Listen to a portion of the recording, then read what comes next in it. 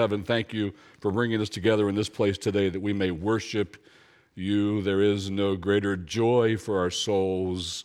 There is no one who is higher in our affections than you, O Lord our God. We pray that today your Holy Spirit will be present in this assembly in power, that we will know a powerful moving of the Spirit of God in our hearts, in some to save and others to sanctify. May your word come to us in Holy Spirit power as well. May it accomplish every purpose for which you send it. May it make us more like Jesus Christ, our Savior. And we thank you, Father, for this Mother's Day, for these families and the ones that come in the next service to dedicate themselves and their infants to you. And we pray for them. We pray that their boys and girls will believe on the Lord Jesus Christ and be saved at an early age and will faithfully follow him all the days of their lives. Thank you for all the mothers of this church. Bless them today, we pray in Jesus' name. Amen. A few words about Mother's Day. So we all know it's a wonderful day for a lot of mothers, and it's a difficult day for some mothers and some women. We all understand that.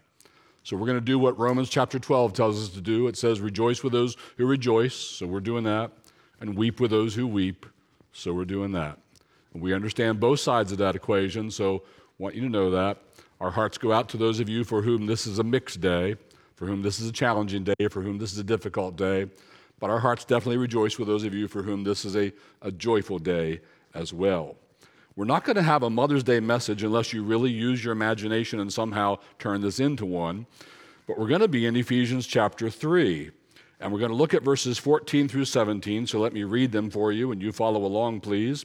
And here the Apostle Paul writes, and this is God's word, "For this reason I bow my knees before the Father, from whom every family in heaven and on earth is named, that according to the riches of his glory, he may grant you to be strengthened with power through his Spirit in your inner being, so that Christ may dwell in your hearts through faith." That is our text today, and I love it so much that I have already been sad this morning that we'll look at it today and then it'll be gone. We'll be on to the next passage. I'd like to just stay here. I'd like to just camp here for a while, for weeks and weeks, until it gets in us deeply enough, takes root and bears the fruit it's supposed to bear. I feel like it's going to go past too quickly, and it's so wonderful. It deserves our attention and our adoration of the truth therein. Let me give you a quote from H.G. Wells. Any of you remember who H.G. Wells was? He was a non-Christian, a historian, an author. He's the one who came out with that radio program in the late 1800s, The War of the Worlds. He's most famous for that. People heard it, and they thought we were actually being invaded by aliens, and a lot of people went nuts over this whole thing. That H.G. Wells, he wrote, "If there is no God, nothing matters. If there is a God, nothing else matters." Now, you just think about that a little bit, please. It's absolutely profound. It's absolutely true. If there is no God, then, well, come on, nothing matters. Just face it. Most people aren't atheists. Very few Americans are atheists. We're told about 6%. But there's a big pile of agnostics in there. And at least to the agnostics and also to the atheists, I'll tell you, if there is no God, you got to face the facts. Nothing matters. Would like to expound on that a bit, but I won't. But on the other hand, if there is a God, then it is true, my friends, by comparison, nothing else matters. I'm here to tell you today, there is a God. There is a great being who spoke into existence the heavens and the earth. It is he who has created you. He gives you life and breath at this very moment. That came from God. And because he exists, nothing else compares for you. Nothing else matters by comparison. He is supreme in your life. He is your sovereign. He is your God. He is your maker. He is that great creator, the sitter in the heavens. Conjure up images of the throne room from Daniel 7, Isaiah chapter 6, Revelation 4 and 5, that throne room. We live right now under that throne room. We live every moment under that throne room. He is the sitter, the one who sits upon the throne. There's nothing like him. There's nothing that compares to him. There's no one so worthy of your love and your affection. To know him is to have life indeed. So it would be very important for you to understand that the reason why you exist, that the reason why God is still giving you life today, the reason why you live and move and have your being in him, the reason he gives you time is so that you might spend it in preparing your soul for eternity. That's why you're here. You need to know what life on the planet is about. That's what it's about. It's to prepare your soul for eternity. It's to live in God's presence, to come to the Father in the name of the Son and the power of the Holy Spirit. And when you become a follower of Jesus Christ, what really happens is he becomes your God. He becomes God to you. He becomes the supreme object of your adoring affection. He becomes the one whom you follow, the one in whom you most delight. He becomes God. And all other things by comparison become rather small. Amen? Amen. Today, in the book that matters, the book that comes from that God, we're thinking about the person that matters most in that book. That is our Savior, the Lord Jesus Christ. And we're learning about some things that are his will for us, some things that matter in this prayer of the Apostle Paul. Let's go back and look at verse 14 now. For this reason, I bow my knees before the Father, from whom every family in heaven and on earth is named. And the thing we're going to note first from this is simply this. It's kind of simple. Just note with me, please. Paul prays. So it's not a passage in which he says you should pray, but we should notice Paul prays. What should I learn from that? Well, I should pray too. These things are written for our admonition. It's not prescriptive of what you ought to do, but it's descriptive of what you ought to do. We notice Paul, a believer in that God, a follower of God the Son, the Lord Jesus Christ, he prays. This is actually his second prayer in the book of Ephesians. The first one was chapter 1, verses 15 to 23. And we could drop back from Ephesians and just go whole Bible, and there are, somebody has counted, so I'm just believing them. I didn't check this out. There are 44 Holy Spirit-inspired, in Scripture prayers. Google them, read them, enjoy them, pray like them. And this is one of them. This is one of 44 Holy Spirit-inspired prayers in the Bible. They teach us how to pray. They teach us to pray. And if you become a Christian, you might be wondering, I'm looking into the faith. I came to church today because I'm realizing I need to count the cost. If I'm going to become a Jesus follower, it's going to mean church. I better go see church. I better check out church. I better find out what's going on. I better count the cost. It's wise of you to do that. If you're looking in today and you're counting the cost and you're wondering, so if I become a follower of Jesus Christ, what will that mean? Well, here's one thing it'll certainly mean. You will start to pray. For the rest of your life, you will pray. Because you will now have a heavenly Father whom you love supremely. And the reason you're able to communicate and think and use words is because he can do those things, and he made you to do those things, so you and he can do those things together, and you will do those things. And it will be your delight to spend the rest of your life offering up prayers, engaging in communion with him in prayer. Prayer is to the Christian life like breathing is to biological life. If you're alive in Christ, you pray. And so we're not surprised that Paul prays. There is a God, nothing else matters. Who else would I rather talk to? With whom would I rather have communion and fellowship than my heavenly Father? Now, we could get into things like, well, how long should my prayers be? Fortunately, the Bible doesn't say. So there, you get to decide. How often should I pray? Well, certainly daily. Jesus gives us a model prayer, and in it he says, give us this day our daily bread. So it sounds like you're supposed to be praying about that daily. Certainly, it'd be hard to imagine a decent day going by as a child of God when you did not get to commune and fellowship, when you were not forced by events to the throne room to fellowship with your God. So certainly, you ought to be praying daily. But how long or how often in that day, Scripture doesn't say, but it does say this, pray without ceasing. So that's a lot. How much should I pray? Probably more than you do. Fair? Yeah. How often should I pray? Probably more than you do. Now, I don't want to be a legalist. I don't want to give you Steve's prescription that doesn't come from Scripture. But I think this is a good idea. That's all I'm presenting this as. Here's a good idea. I think you would find it beneficial if you have one prayer, probably early in your day, probably connected with some reading in God's Word, when you pause and pray, maybe in response to what you read in God's Word, and maybe in anticipation of what's coming in your day. It would be good to have one stated prayer season every day. At least one of those would be good, followed by many, many, many, many, many, many other prayers that arise with occasions, that arise ad hoc throughout the day, and some prayers with your family somewhere in the day. So perhaps a good thing to attach that to is after dinner, you're praying with your children, you're praying with your wife.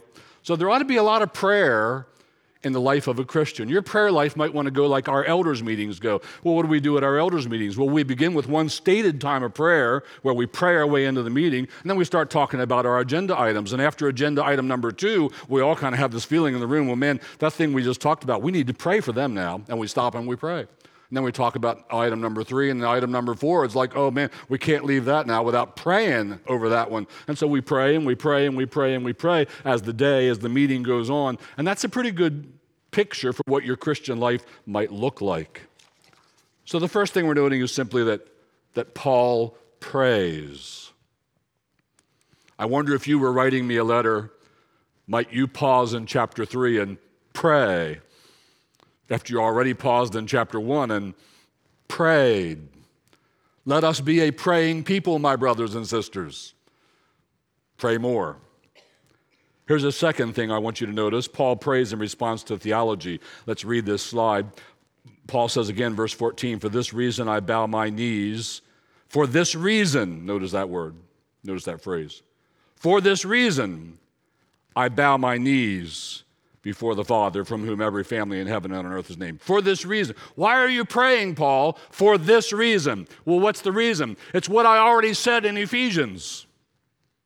It's chapter 1 and chapter 2, and especially chapter 3 right before this. Paul pauses and says, for this reason. For what reason? The stuff I just told you.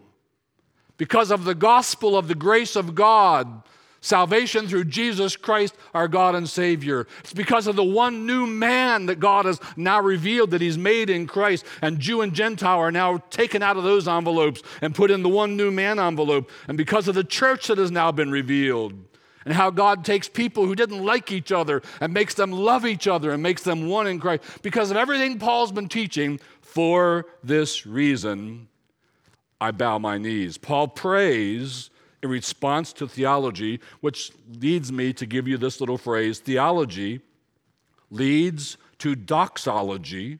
Doxology means praise, comes from the Hebrew word, the Greek word doxa, to glorify.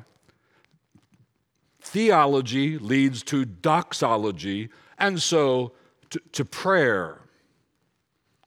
So what I'm saying here is there are lots of reasons to pray, like we already mentioned some, because you're alive in Christ, because you have a heavenly Father who cares for your soul, because you're told to come boldly to the throne of grace that you may obtain mercy and find grace to help in time of need. And when are you not in a time of need? There are lots of reasons to pray.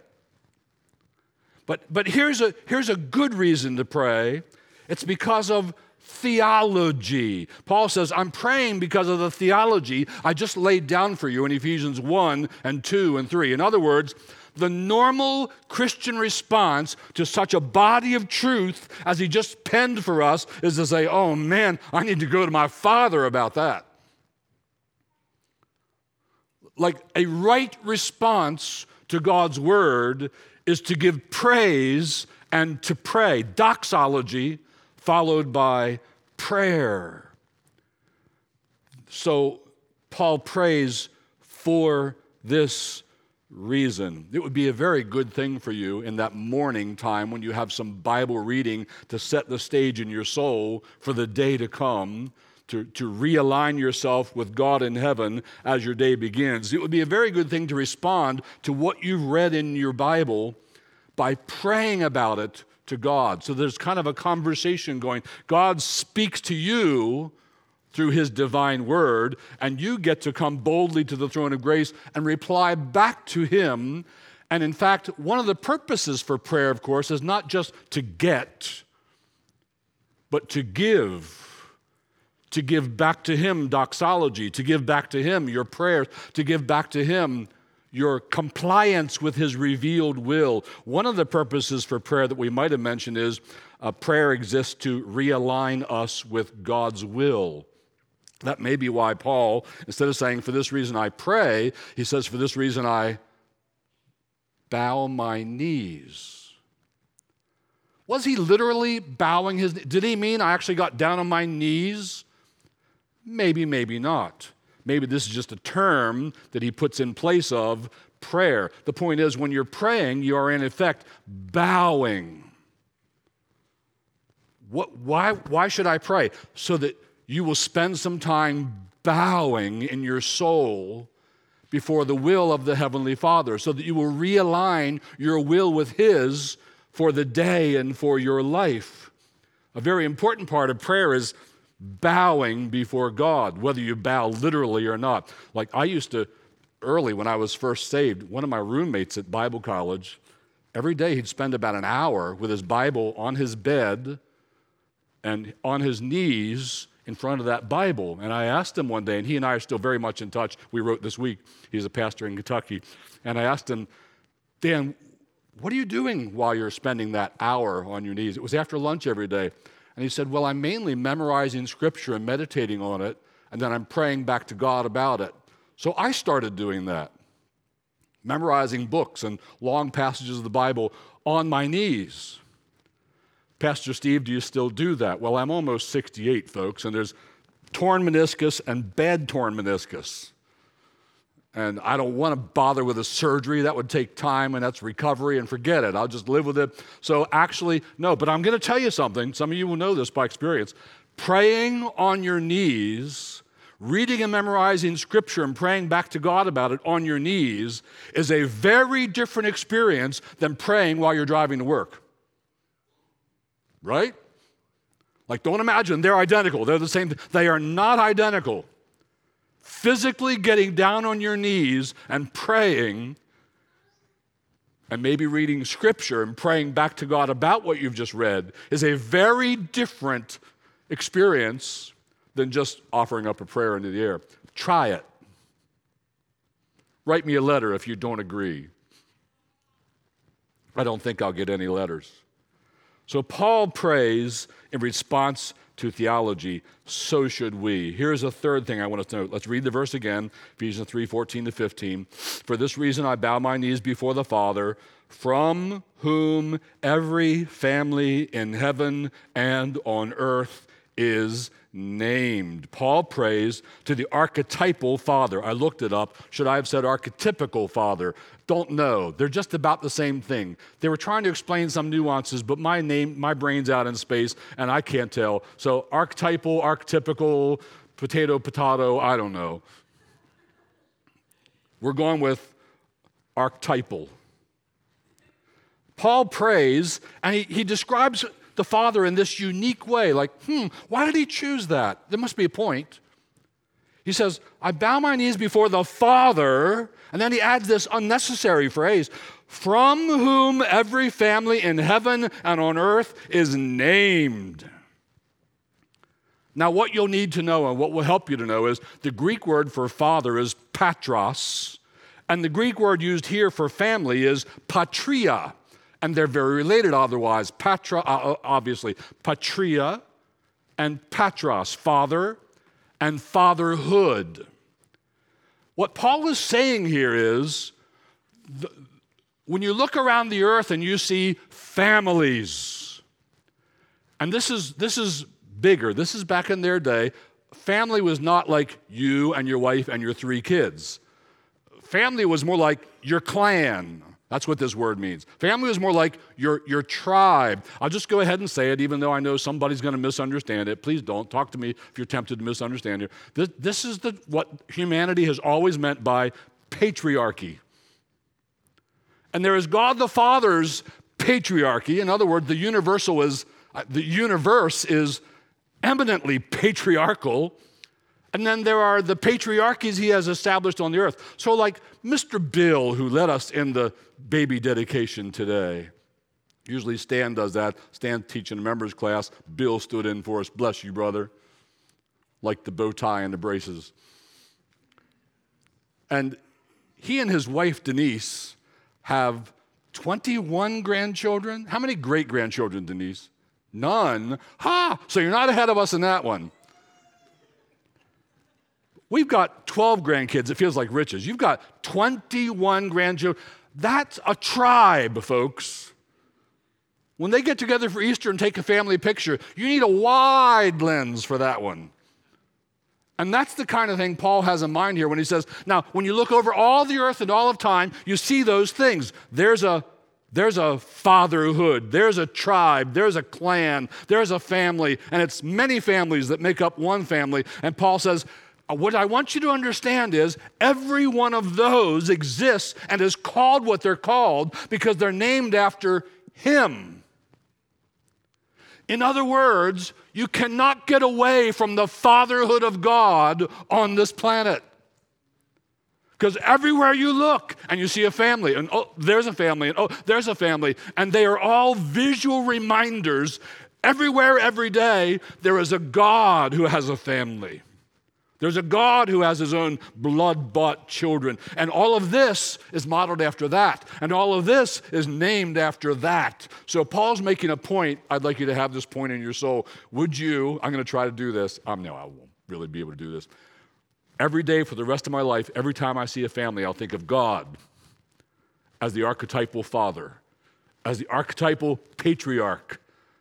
Because that's what Paul is describing here. You get that? You following? You want me to repeat it? No, you got it. All right. Very good.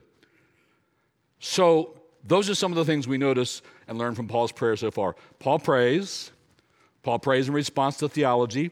Paul prays to the archetypal father. But now, what does he pray? This gets even better now. You ready? That was like the warm-up stuff. Now we get to what he really prays. What does Paul pray? Here's what he asks the Father for. That, Ephesians 3:16, that according to the riches, that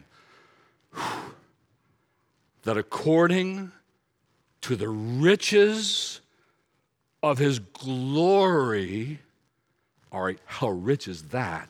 Because that's the standard for what he's going to ask for. That according to the riches of his glory, he may grant you to be what? According to the standard of how great is his glory, that's how great he wants this for you. What's this? That you would be strengthened with power through his Spirit in your inner being. Paul prays that we would be strong Christians. He prays in response to theology. He prays to the archetypal father. And here's the prayer, the first one. There's more. Here's the first thing that comes out of his mouth. Oh, Father, I'm praying for these Ephesians that they would be strong in Jesus Christ. That they would be strong followers of the Savior, of the Lamb. That they would be strong in the grace of God, that they would be strong in the gospel, that they would be strong in biblical doctrine. He's praying, you see that God would grant you to be strengthened with power through his Spirit in your inner being. So that's the first thing we notice Paul actually prays, strengthened with power. Let's drop back and notice again, what's the standard for the power? It is according to the riches of his glory. So how much power of God do you want in a believer's life? And he says, well, it's the same amount as this. How much glory of God is there in the world? So that's the standard. It's the Greek word kata. It means according to the standard of. Here's how much power I want you to experience, God's power in your soul. I want the power that you experience to be commensurate with the glory of God as seen in the universe. Well, how great is the glory of God in the universe? Well, in Isaiah chapter 6, the seraphim say, holy, holy, holy is the Lord God Almighty. The whole earth is full of his glory. And we also read in Psalm 19, the heavens declare the glory of God. The firmament shows his handiwork. So the whole earth and all the heavens, you can't open your eyes and look at anything without seeing the glory of God. Like I was sitting in my breakfast nook yesterday reviewing this message on my phone, and I often do that. I work on things, review it on the phone, because I want to get upstairs out of my basement for a while and see some daylight. It was raining. But like right at that point, I glanced outside and saw all the beautiful things outside of my window, the birds on our feeders, the plants that are growing, the green, the beautiful sky, the rain falling, my gutter not working and rain falling off where it shouldn't. But just one glance outdoors and you go, yeah, I see what this means. There's glory. The whole earth, the whole universe proclaims the glory of God. It's shouting at you. I'm God, I'm glorious, you should seek me. That's why I've given you time. You need to believe on the Lord Jesus Christ. You need to repent and turn to me that I would be God to you. The whole universe is shouting that at you with God's glory. Paul says, all right, so that's my standard. That's the kata. That's what I want the strengthen with might in your inner man to be according to. As great as is the glory of God in all of creation, that's how great I want to see the power of God in believers' lives, in your lives. By the way, and this is almost an aside, I guess. Not sure if this is necessary, but it's so good.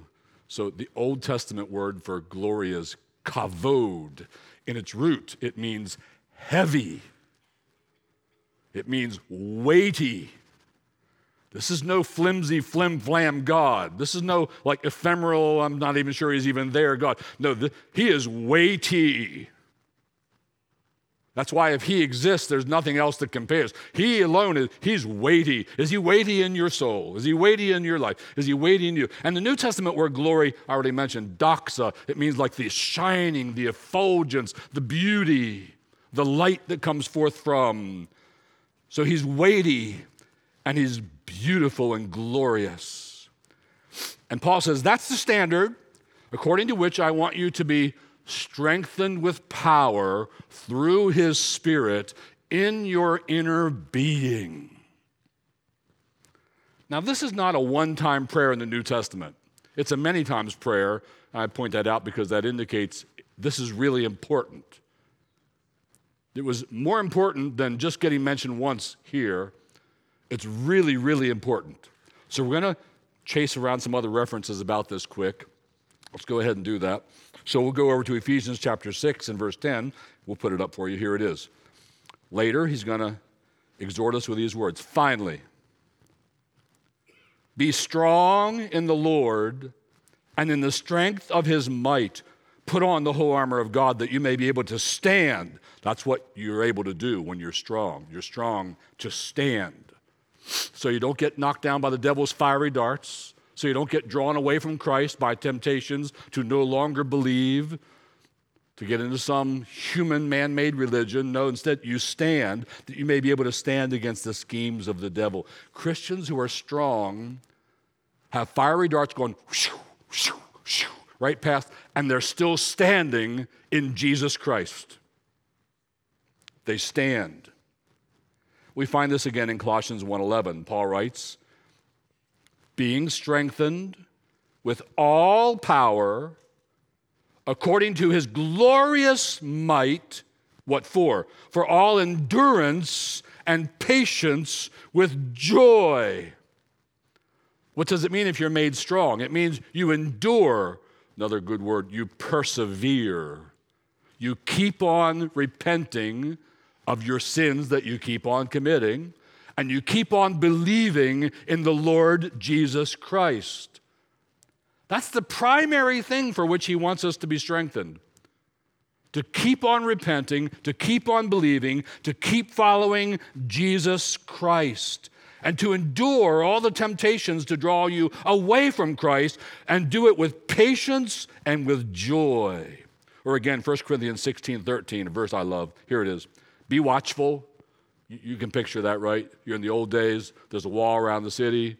You got guys up on the wall. What's your job up there? To watch. What are you watching for? Bad guys. Anything bad on the horizon getting near my city. All right, you're watching. So you be watchful, because there are enemies out there. Stand firm in the faith. What do the enemies want you to do? Not stand firm in the faith, but walk away from Jesus Christ. So you be watchful, stand firm in the faith, act like men. Man, do I ever want to preach a whole sermon on that phrase. It's one Greek word. It's andrizomai. It takes the word for man, andros, or aner, and turns it into a verb, man eyes. This is spoken to the women of the church as well as to the men. It tells everybody in the church, man eyes. Ladies, man eyes. Men, man eyes. This is back in the day when everybody understood, yeah, there are differences between men and women, and right now he's pointing to some of the characteristics of men and saying we all need a dose of that. Do you need some help with that? What are some of those differences? Like the best psychologists on the planet. Now I'm getting off track, darn. Best psychologists on the planet, most of whom are women, because one of the differences is men are primarily interested in things and women are primarily interested in people and relationships. They tell us that here are some of the main differences. Well, that's one of them.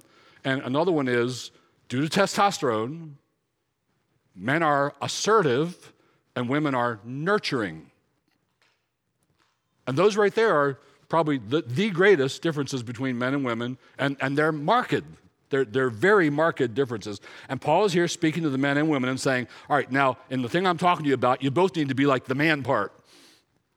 You both need to be assertive. You both need to be aggressive. You need to act like men because you need to stand firm in the faith, and there are going to be temptations to take you over there. And then he finishes it with, be strong. So what are we seeing? Again, Paul says, be strong, be strong, be strong, be strong. Be strong for what? So you don't get drawn away from Jesus Christ.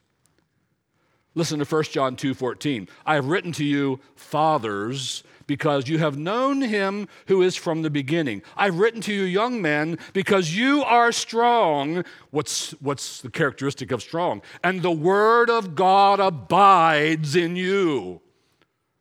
That's the strong we're looking for, that the word of God will continue to abide in you. And you won't count the blood of the covenant by which you were sanctified as common. And you won't say Jesus Christ is just a dead rabbi. And you won't trample him underfoot.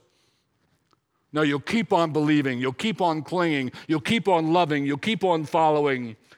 And you have overcome the wicked one who wants to sift you like wheat, the wicked one who's seeking to devour you, to separate you from Jesus Christ. Again, 2 Timothy 2:1, you therefore, my son, be strong in the grace that is in Christ Jesus. And again, 2 Timothy 1:7, for God gave us a spirit, the Holy Spirit, not of fear, but of power and love and self-control. So Paul says, here's my prayer for you. My prayer is, can I go back and find it quick? That he may grant you to be strengthened with power through his Spirit in your inner being. Strengthened with power. Notice the agency for your being strengthened with power. It's through his Spirit. Well, where do I get this power? I'm weak. Yeah, you get it through His Spirit. The Spirit of power and of love and of a sound mind, sound in the things of God. You get this through His Holy Spirit. Being a strong Christian is a Holy Spirit thing. It comes from the Holy Spirit in your soul. Remember, there's economy in the Trinity, although there's interpenetration too.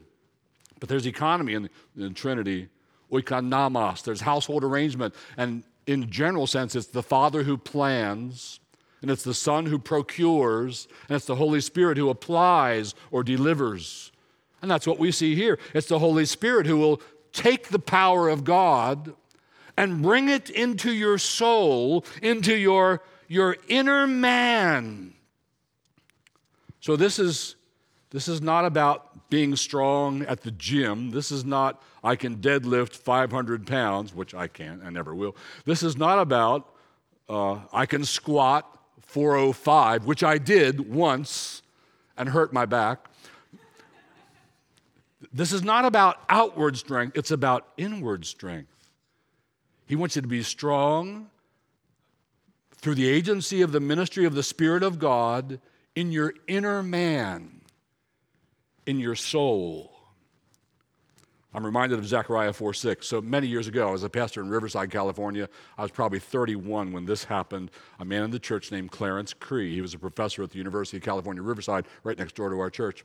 And Clarence Cree showed up one day with a nice big fat volume, and he gave it to me. It was by the Puritan Stephen Carnock, and the name of the volume is The Existence and Attributes of God. And he wanted me to have it, and he affixed in the front pages Zechariah 4:6 for me, which reads, "Then he said to me, this is the word of the Lord to Zerubbabel, not by might, human might, nor by power, human power, but by my Spirit, says the Lord of hosts." You see, it's in Zechariah too. It's Holy Spirit power in the inner man. Well, how do I get that? Where do I get that? Like if I want bench pressing power, I can go to Planet Fitness. $10 a month. Where do I get Holy Spirit power? Well, let me just read you a verse, and we have to close this pretty soon here. So we're coming down home stretch. Hang in there. 1 Timothy 4:7b through 8. Paul says, Timothy, rather train yourself for godliness. So you have to train yourself. For while bodily training is of some value, okay, so it is. It's not worthless. Paul doesn't say exercise is worthless. No, he said it has some value. It has value for the present life. It has value for your emotional well-being. It has value for your psychological well-being. It has value for your spiritual well-being. It has value, and so I want that value. So that's good. But while bodily training is of some value, godliness is of value in every way. What do you mean by that, Paul? As it holds promise for the present life and also for the life to come. So deadlifting is good. Don't hurt your back. It holds promise for this life, so do it. But bodily training is only of some value. Godliness, training in godliness, holds promise for this life, makes it better, and for the life to come. It would be a very bad deal to really get into bodily exercise. You pick your form, running, marathons, weightlifting, whatever it is, to really get into that and to excel in that, but to seldom exercise spiritually. To have a slight or non-existent plan for your own spiritual strengthening, for your own spiritual development. It would be a bad idea to have a stupendous plan and an amazing regime to get stronger in body, but to have very little for your soul. I'm reminded the English preacher Charles Haddon Spurgeon said, just got distracted by movement to my right. He said, The average British person pays more attention to their dogs and cats than they do to their never-dying soul. So kind of in the same way, it would be a bad deal to pay more attention to your body and not to your soul. Go ahead and be a Pee Wee Herman bodily, but get strong in Jesus Christ. All right, here's where I'm going to close, because I'm getting signals. What they are. I'm very perceptive like that. So, final slide. Let's be strong in. See that one, slide man? Let's be strong in. Let's be strong in the faith. You're not walking back from Jesus Christ. I'm going to be found in Christ at my last breath. I'm going to die in the arms of Jesus. Let's be strong in the faith. Let's be strong in Bible doctrine. Let's be strong in godly character, not just doctrine, but the character that comes from it. Let's be strong in the disciplines of the Christian life. Let's be strong. So that's Paul's first prayer. What's he pray for? We go back to it. He prays that we would be strong. That God would grant to you to be strengthened with power through His Spirit in your inner being. Brothers and sisters, be strong. Let's pray together. Father in heaven, we do pray that you would make us a strong people for your honor, for your praise, for your glory. That even according to the standard of your glory, we would be made strong by your Holy Spirit in our inner man. Lord Jesus, maybe there are people in this room facing fierce temptations. Those temptations might include temptations to draw back, to shrink back from Jesus Christ. We're praying for that person, for that man, for that woman, that right now you would strengthen them with might in their inner man, that they would stand in Jesus Christ. We also pray to you, our Father, that you would draw people to Jesus Christ. There are probably people in this room, probably people with us online, who've never really believed on the Lord Jesus and been made new in Christ. And we pray, Father, that right now you would work with such Holy Spirit power in their hearts that they would find themselves turning, that you would be their God, turning to believe on Jesus Christ. So, Father, have your way in us, we pray. In the name of Jesus, amen.